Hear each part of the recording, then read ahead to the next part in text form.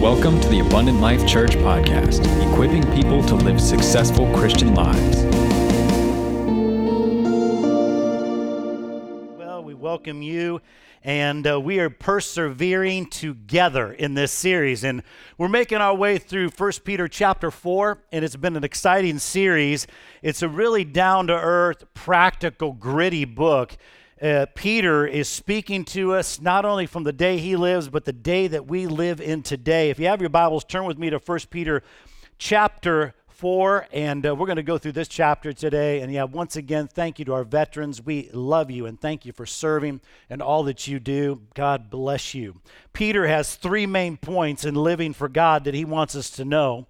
And in the first 7 verses of this chapter, he's going to talk to us about stop sinning, and then the next 4 verses start serving, and then the last 8 suffer for God's glory. And it's the kind of message you kind of expect when you come to church, right? Like, oh, wow, I didn't know that was going to happen. I didn't see that one coming. But in 1 Peter chapter 4, we know this is coming, and it's very, very good. And he gives us a lot of word to chew on in this chapter. And so not only does he tell us to stop sinning, and to start serving and to suffer for God's glory, but he gives us reasons behind them that are so profound that he wants you and I to see it, discover it, and to live it. And so how to live for God today, in the first 7 verses, number 1, he says you need to stop sinning. Just that plain, really, is what he's telling us. And he gives us 3 things to remember in that. That, first of all, to do that, you need to remember the resurrection of our Lord Jesus Christ. Then also, you need to remember eternity and remember that both of these are imminent. Remember the resurrection. Verse 1, since therefore Christ suffered in the flesh, arm yourself with that same way of thinking in your mind.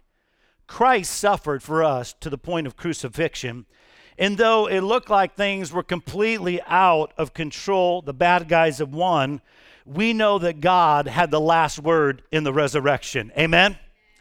In the same way, many of you maybe today are in the midst of suffering, and it looks like things are so far out of control, and it doesn't seem like you're winning, or God's even winning, but you and I are called to remember the resurrection of our Lord Jesus Christ, and to arm ourselves in the same way of thinking so that you can resist the temptation to quit following Christ, or even to fall back into sin. And so he says, forever has suffered in the flesh, has ceased from sin.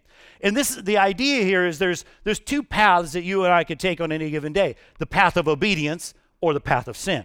Following Christ means a level of suffering. That's what Peter has told us throughout this book. Because to follow Jesus means you and I we're called to take up the cross and follow him. For some people, like Peter's audience, that means they are persecuted for the cause of Christ. The fact that they won't give up their confession, even when it costs them, proves the genuineness of their confession. You know, there's things in our own lives today that prove the genuineness of our confession before Christ, like giving up comforts, like being generous with our time and our money. Maybe even you're weary today, but you're still serving God. Or, the temptation to quit is there. And these things are pulling against us every single day, whether we want to be obedient or whether we choose the path of sin. Again, the fact that Peter's pointed out here is that you will willingly choose sacrifice proves the genuineness of your faith, that you have ceased from sin because rather than ceasing to follow Jesus, you choose to suffer for him. For others, the suffering provides the temptation to medicate with sin on many different levels, that we can medicate ourselves and many things and retreat and go back into sin. But rather than doing that, we want to prove the genuineness of our faith to continue to serve him. Now, unfortunately, we see that many people never make it through the test, and we know that because the parable of the seeds, that there are many that don't make it, but there are many that do, and those that do show that our faith is genuine in the Lord Jesus Christ. So Peter says, what do you need to do? And what we're called to do is you and I are called to arm yourself with the same way of thinking that Jesus had in every circumstance. He's saying, listen, you need to think of it like a weapon that you wield in battle. You're in the midst of suffering, and you say, Christ suffered for me. He suffered for humanity. He faced what looked like ultimate defeat, what looked like God had absolutely forsaken him as his father. But look what happened. We know that God resurrected him in it. That's why the apostles in the first day of Christianity were so unconquerable. And you see that there was so much fear around them, people threatening to kill them. But listen, that we see that they believed, that they were convinced that the sufferings of this world are not worthy to be compared to the glory that shall be revealed in glory. They were threatened against, we'll kill you. Well, they understood to live is Christ, to die is gain. We'll destroy your message by murdering you and your followers. Well, that's what you did to Jesus. How did that work for him and you? Well, then we'll just shut you up in prison. Well, awesome. We got some writing to do anyways to the believers, so we're just going to do this while we're in here. That God uses pain and suffering to accomplish his work on the earth, and ultimately our pain, we see, will be swallowed up in victory, just like Christ was. Look at verse 2. So as to live for the rest of the time in the flesh, no longer for human passions, but for the will of God. For the time that is past suffices for doing what the Gentiles want to do. Well, what do they want to do? Living in sensuality, passions, drunkenness, orgies, drinking parties, and lawless adultery. He says these things are the cravings that the Gentile people have that did not know God, for the things that were around them in the world promoted these things. He says, but though, look, verse 4, with respect to this, they are surprised when you do not join them in the same flood of debauchery, and they malign you. They can't even understand why you wouldn't do those things. Well, why are they? Because they don't have a hope that goes beyond this world. But as believers, you and I have a hope that's beyond today. They say, chase after your dreams, feel good, make the most of what you have, do what you want. Spend all your money on yourself. What else is there but earthly happiness? That is what Gentile believers believed in that day. That's what non-believers believe in this day. And when you and I don't live like that, it disturbs them. Because it tells them the whole basis of their life and how they're living is completely off. And they will malign you. Verse 5, but they will give account to him who is ready to judge the living and the dead. Peter's like, they don't have the last word. God has the last word because he is the ultimate judge. Keep your eyes on that. And don't forget about eternity, which lasts forever. And which, if you don't know how long forever is, it's much longer than it is now. That's all I can say on that. Right. The Apostle James says that our life is like the mist on a mirror caused by breath. Just there for a moment. That is our life. He says you also need to remember eternity. When you're saying, you know what, I'm choosing not to sin, your belief in the resurrection should cause you to live in a way to do things with your life, to do things with your money that is baffling, to live with eternity. And the resurrection redefines everything that you and I do on any given day. And Peter develops this as he goes on, where he says, for this is why the gospel was preached even to those who are dead, though judged in the flesh the way people are, they might live in the spirit the way God does. Seems a little confusing here, but you see in this verse does not mean that someone went and preached the gospel to people after they were dead and got a second chance. The point of the passage is the gospel was preached to people who are now dead when they were alive. Peter says, do you think they are glad now that they live that way? It's kind of a dumb question, of course. Nobody in eternity says this, I should have given up less and indulged sin more. Nobody's going to say that, right? He's telling them to think about people that are dead and live in light of that.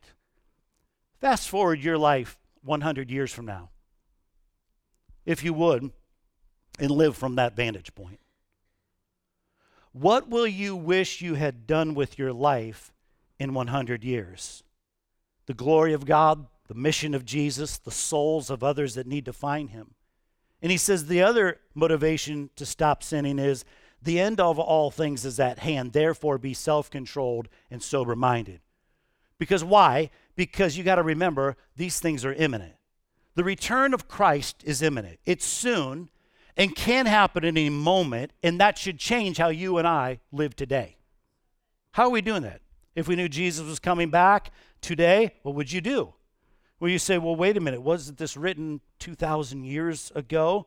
How could Peter have thought Jesus' return was imminent if we're still 2,000 years and waiting in that?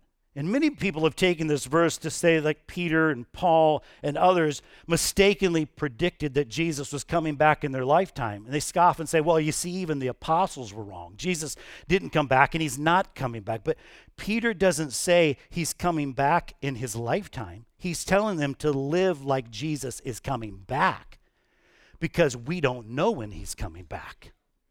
At any moment. Imminent. He is near. Think of it this way. The God's work in history has several acts, doesn't it? From the Old Testament, it's the promise to Abraham, the Mosaic covenant, the coming of Jesus, the building of the church, and the only one left is the return of Jesus. Church, we're in the last act. We're in the last act, and we don't need to wonder where we're at. Don't be confused, believers, where we're at. We are in the absolute last act of the prophecy. Jesus could return at any moment. For example, say I'm sitting in my car, waiting on my beautiful wife who's getting ready, putting the finishing touches on, and I know that I have an undisclosed amount of time, but I don't know when she's going to be coming through the garage door to get in the car. I'm going to be waiting on her, but then a thought pops into my mind. Maybe I can run to Starbucks down the road while, I'm waiting. But if I do that and Kristen comes out, I'm no longer there, there's going to be a problem. How many of you men know that that's going to be a problem if you're not there? And now, listen, based on previous experiences, I might be able to run to Starbucks twice and come back, right? Right? Before she even comes out. But no, I have to remain there like she's coming at any moment. And so Peter, this is what he's saying. You gotta be there. You gotta remain there. You gotta remain rooted there. You gotta remain in that moment. And that's why he says, be sober. Living in light of the imminence of the end will make you live sober. It'll help you get your priorities straight. And we always think, there are people out there that think, that the end is coming. They think we're crazy. But Peter's saying, no, let me tell you something. We're in this last act. Don't give your life to sin because it's not worth it. Think about how long eternity is and remember that Jesus could come back at any moment. Don't numb yourself with sin like other people are doing. Many of us numb ourselves from questions of eternity with incessant little distractions, right? Incessant little things that come in our way. How many of you know at the end, your bank statements, they're meaningless. Your reputation, insignificant. Your spot on the org chart, meaningless. You're standing then before God. That is as sure a future as anything else. Are you ready for that? And he says, so stop doing those things, the things that don't matter. Stop sinning. In 4 verses now, he tells us then, start serving. Can you say that with me? Start serving. Therefore, be self-controlled, sober-minded for the sake of your prayers. For the sake of your prayers, as God's people, you and I have a crucial role on earth. Remember when we studied 1 Peter chapter 2, he tells us in there that we are priests, and priests are people who release God's power into situations. If you're a Christian, you're a priest before the Lord. Amen? You have a vital role. Because why? You are conduits of God's power. And this is what he's saying. Listen, John Wesley said, God does nothing on earth except in answer to prayer.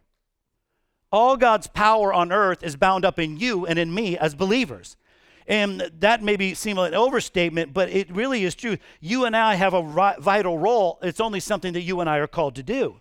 And prayer is the access and the way to get things done upon this earth first. Not the only thing, but in prayer. And so in January, we're going to be coming back and we're going to be starting our prayer meetings back. It's going to be called First Wednesday. So the first Wednesday of every month in 2023, that we're going to come together for praise and worship here, and we're going to come together for organized prayer as we are believing God for 2023 and what he wants to speak to our hearts. And I'm tell you something, it's in these prayer meetings where God gets a lot done and a lot accomplished. Right now, would you take and save the date for the first Wednesday night of every month next year and come and pray? Because listen, if we as God's people don't pray for this city, that they would find Jesus, well, who will? And I know there's other churches, but who will? That we will be sober-minded and on alert, on guard, and ready to intercede. He says, above all, keep loving one another earnestly, since love covers a multitude of what? Sins. Our love for each other has a way of curing others of sin. Now, the word cover doesn't mean it's just going to hide it, put it behind a door. Cover here means to take it away. It takes it away. Your kindness, your love for others is the single greatest force for helping people to stop sinning. When they see how you love, when they see how you forgive, when they see how generous you are, how you treat your spouse, how you treat your children, when we are empathetic with someone's pain and excited in another's joy, when we care for each other's needs. That is the great secret of the church. Our love for each other is the power that God wakes people up from sin. Romans 2:4 says that God's kindness leads us to repentance. Hatred didn't lead anybody to repentance, but God's kindness does. He says, show hospitality to one another without grumbling, which I always think is interesting in there, is which he's saying, yeah, I know that some of you are showing hospitality and you're grumbling about it. Like, I got to go serve those people again. I got to go take that. I got to carry that box there. I got to go over there and do that. I got to go help thy neighbor and do that, right? So he's telling us, hey, show hospitality without even grumbling. But the book of Acts says in the first church, there were no poor among them. I want you to let that sink in. There were no poor among them. But what happened is it says then after that God added to their number daily. So many times we want to get to God added to their number daily without understanding they met each other's needs and there were no poor among them. You do not get to the added until you are serving and helping the poor. The generosity and the love of the gospel is on display. And that is the greatest apologetic in the world. He says this, as each has received a gift, use it to serve one another as good stewards of God's manifold grace. Each one. You each have a gift. Every person in here has a gift to serve the body and the church. I believe God uses the local church. That is his avenue. And to disconnect your life and to disconnect your ministry from the local church is not even a New Testament dynamic. It has to be connected to the local church because that's where God's hand of blessing is. You can't disconnect it in the Word. There's no disconnection. It's one and the same. It's a manifold grace of God. And you and I have to take it seriously because each one of you has received a gift to serve the body of Christ. And I just kind of want to use this today as a little bit of analogy here. Well, say on my body here, my left elbow, it needed to be itched. It needed to be scratched, right? And so what happens is if it itches, well, it's going to send signals up to my brain that say, listen, I need to be itched. I need to be scratched, right? And so our bodies do this. So in our physical body, it's the dynamic as a spiritual body. So what happens? Does my brain send out lightning bolts? Say, scratch it, itch it, scratch it. Does it send out lightning bolts to do that? No. What it does is it calls for another part of the body to respond to the itch that's happening on my left elbow. God doesn't send out lightning bolts, wave a magic wand. he calls another portion of the body to come over and say, I need to be itched and I need to be scratched here. And then by doing that, the itch is satisfied, but also the other part of the body, my right hand, is also in it, exhorted, because they serve. What you and I need to realize is that God is a sovereign God, but listen, he doesn't send out lightning bolts to take care of the needs that need to be served in the body. He has chosen you and he has chosen me to serve the body of Christ, not wave some magic wand. God, I hope somebody else in the body takes care of that. God says, I've called you to do that in the body, to go love somebody else and quit expecting somebody else to go do it. Right? That you and I are called to take our part of the body and come and minister to the other part of the body, whether that's in kids ministry. Wow, God, I really pray that, God, you'll send tons of laborers into the kids ministry. God's speaking to you, sir or ma'am, to go serve our kids. Amen. Or how about our students or our group leaders or our worship team or wherever it may be in the church? We keep pushing these things off like, God, just send something magical over there, and take care of it. God says, no, I've called you. And I'm sending you because each one of you has received a gift. Let me ask you today, if this is your church, are you serving it? Each one of you has received a gift. Some of you have received multiple gifts to serve the body of Christ. And he says, listen, you got to take this seriously because you're here for a reason and you're here for a purpose. And listen, about as long as you breathe upon a mirror and it's evaporated, that's our life. And that's gone. So what are you doing with your life? Are you serving the local church with your gifts? Which I'm so thankful that we have many, many people that are serving the body of Christ as our A-team members here. That week in and week out, they're serving, they're loving, they're going, they're caring for people because they really understand that dynamic. They understand that they've received a gift and now they're serving others with it. Because why? Because God's manifold grace. He says, whoever speaks as one who speaks oracles of God. So that's very serious. Got to take that serious. The oracles of God. But look, it's not just me. It's whoever. You speak to one another. Why? It's so important why small groups and relationships are important. Why? Because you're exhorting one another. You're encouraging. You're lifting up. You speak the oracles of God. Something our church needs more of is people speaking the word of God to others. I'm not supposed to be the only one. You're called to do that. Sometimes it's when you feel a specific word for someone that you're highly favored of God.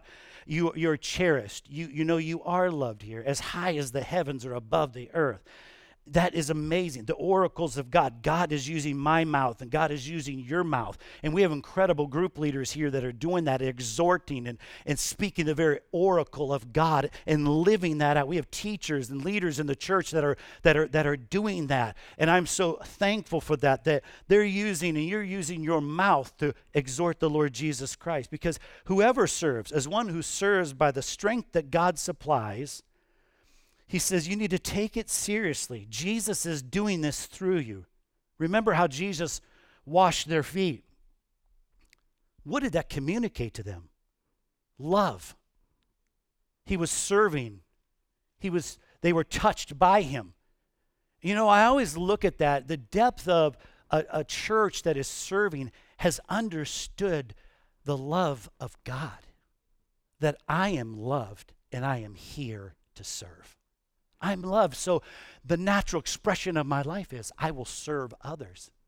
That's the dynamic Peter's talking about. And then the last 8 verses of this chapter exhort us to suffer for God's glory.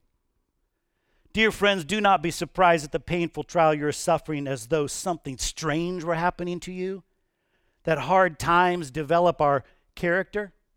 Chuck Swindoll said this: if we view life as a schoolroom, and God is the instructor, it should come as no surprise when we encounter pop quizzes and periodic examinations. Maturity in the Christian life, he says, is measured by our ability to withstand the tests that come our way without having them shake our foundation or throw us into an emotional tailspin.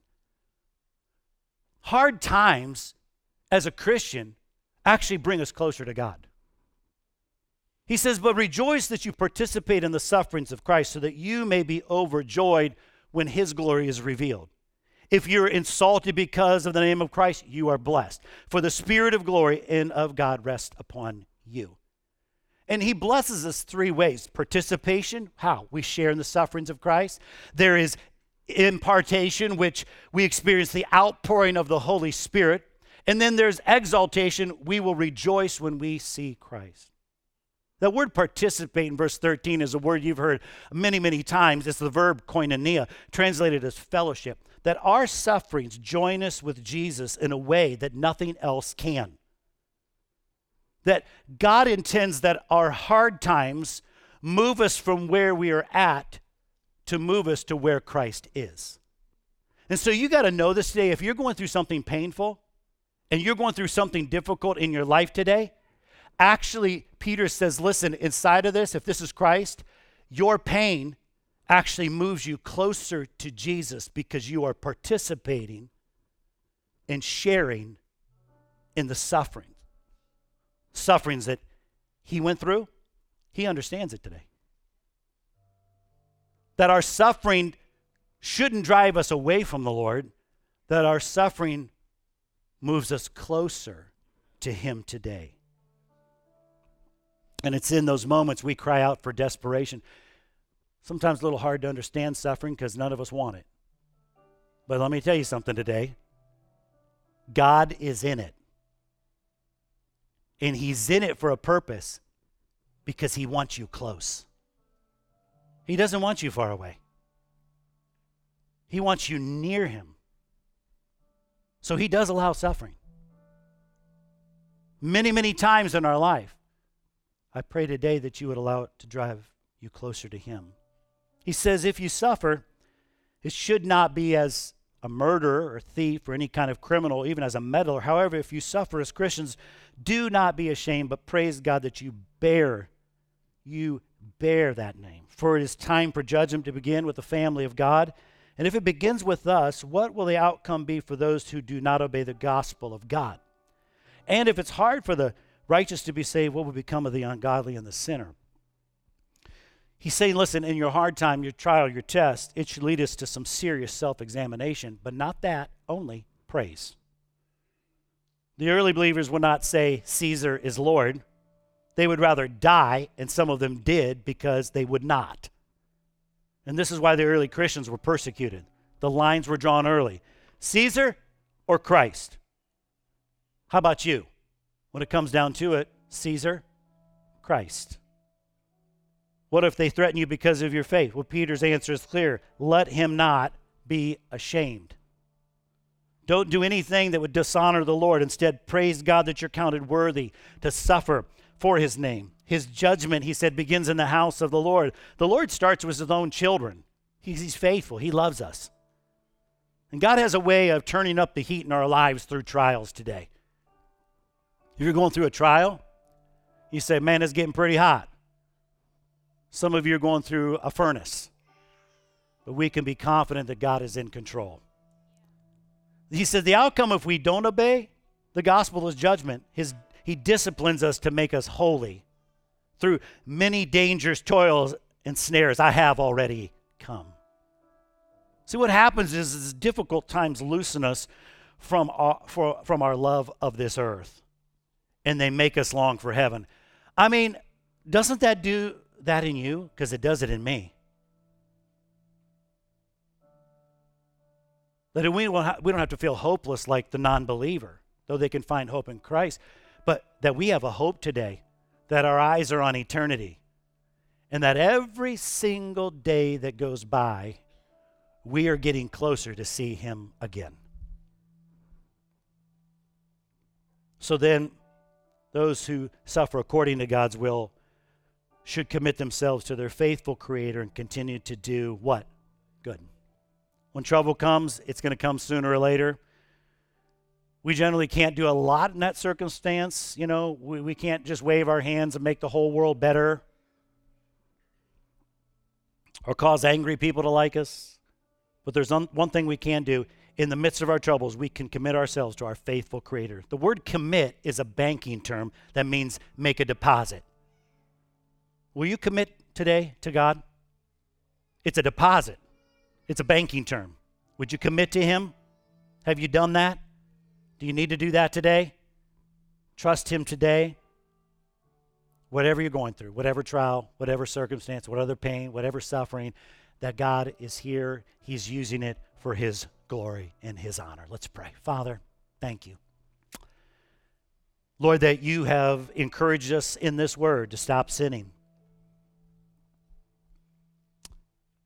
Maybe some of you that are here today say, you know what, there's an area that I felt that God really pointed out. We were reading His word today, and it's an area where I've been sinning and I need to stop. Would you just take a moment today? Would you confess that to the Lord? Would you stop that? You have the power to stop it, sir, ma'am, through the help and the power of Jesus and the work of His Spirit. Maybe it's an area where He said today you need to start serving. You haven't been serving the body of Christ. Would you take a moment today and would you just say, hey, you know what, I'm going to do that. I'm going to make a concerted effort right now this week to get involved in the body of Christ. And that also I would realize through it that I realize that through my suffering that God, I'm going to bring you the maximum glory for others to see. And that would draw other people to you.